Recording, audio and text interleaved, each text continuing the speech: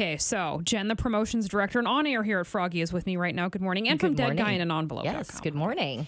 So I want to tell my ghost stories that I didn't get to tell on the show this morning. And then Rob was like, I have heard these 50 times. And he's going to hear them 50 more. That's right. So I wanted to get a fresh ear in here. Have you heard my ghost stories? Possibly, because you know that I'm super into ghosts and stuff like that. But I don't know. I cannot recall. Okay. I got 2 of them. Okay. Ready? Okay. Ghost story number 1. My ex lived in Vegas for like 10 weeks. He was really young. He's bouncing around. He lived in Vegas and he lived in this house. It was a fairly new house that he and his brother and some roommates all lived in. This house had blue carpet, which always stuck with me. So, I go to visit him in Vegas, and we're in his bedroom. The lights are off. We're fixing to go to sleep. It's probably late at night because we used to go to bed really late at night. We're laying there talking, and we both got quiet all of a sudden. And we stopped, and then we sort of resumed conversation. And and when we both got quiet, I felt something in the room. In the upper left-hand corner, or the upper right-hand from where we were, upper right-hand corner of the room, I felt something. So, you know, we start talking again and whatever. And a few minutes later, he says to me, you know, I got to tell you something. He's like, never mind. I'm not going to tell you. You'll think I'm crazy. And this ex of mine was a super logical guy, like way logical, not a believer, etc. And he goes, and you'll think I'm crazy. I'm like, no, tell me. He's like, well, all right. He goes, I felt something really weird in the room a couple minutes ago. And I was like, I didn't want to say anything to you because I know what kind of person you are. But I was like, me too. And he's like, yeah, wow. And so several months later, we're back in the Bay Area. We're back at my house. We're sitting with some friends and we're talking about that house.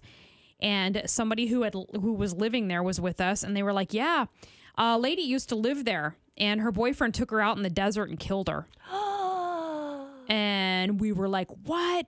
And also in that moment, my ex and I never discussed it before, but he goes, yeah, I felt the presence up in the upper right-hand corner of the room.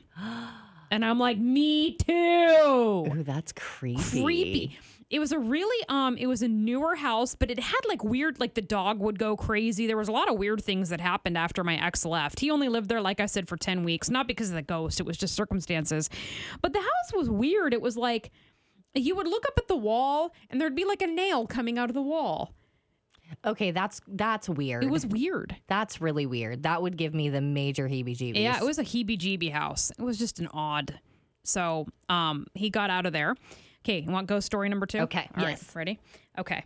Ghost story number 2 is more like a dream story. So, as you know, Rob's mother sends us out shopping a lot to get very specific things. I may or may not have heard that before.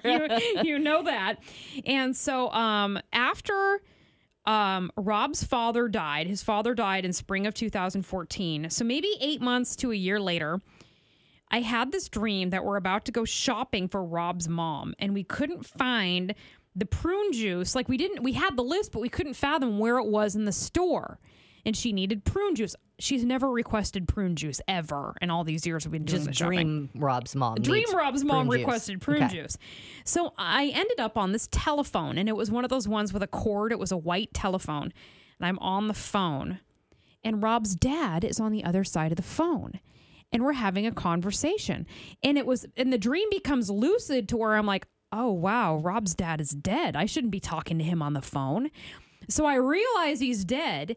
And I ask his father, and sort of as like kind of a leading question. He knew what I was getting at.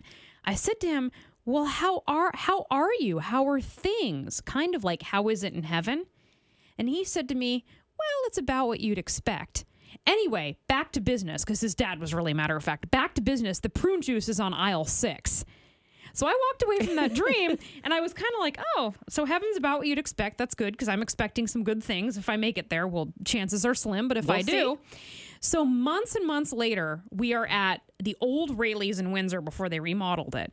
The old Rayleigh's, and we're at the checkout lane, and I was telling my mother about some other dream I had, and I go, yeah, it was kind of like that dream I had about Rob's dad, where he told me where the prune juice was at the grocery store, and the girl at the check stand goes, it's in aisle 6. No. Yep. I would have lost my mind. Yeah, what? Totally. And I don't buy, and I wouldn't have known because I don't go, like, I don't buy the juices that are like in the warm, like the apple juice and stuff in the plastic containers. I don't go get those. So those are my 2 ghost stories. I love it. Do you like them? I love them. Yay! I like spooky stuff like that. I know you do. Not scary movies. I got halfway through one yesterday and it looked like it might start getting weird. And I was like, I'm over this. What movie was it? The Witch in the Window. Oh, that just has no thank you. No, they just were the like name. getting in the face of the witch, and that was a hard pass for me. Yeah, that's going to be a no-go. No, ma'am. Thanks for hanging out, Jen. Absolutely. Good to have my ghost stories have a fresh year. Yay, I love it.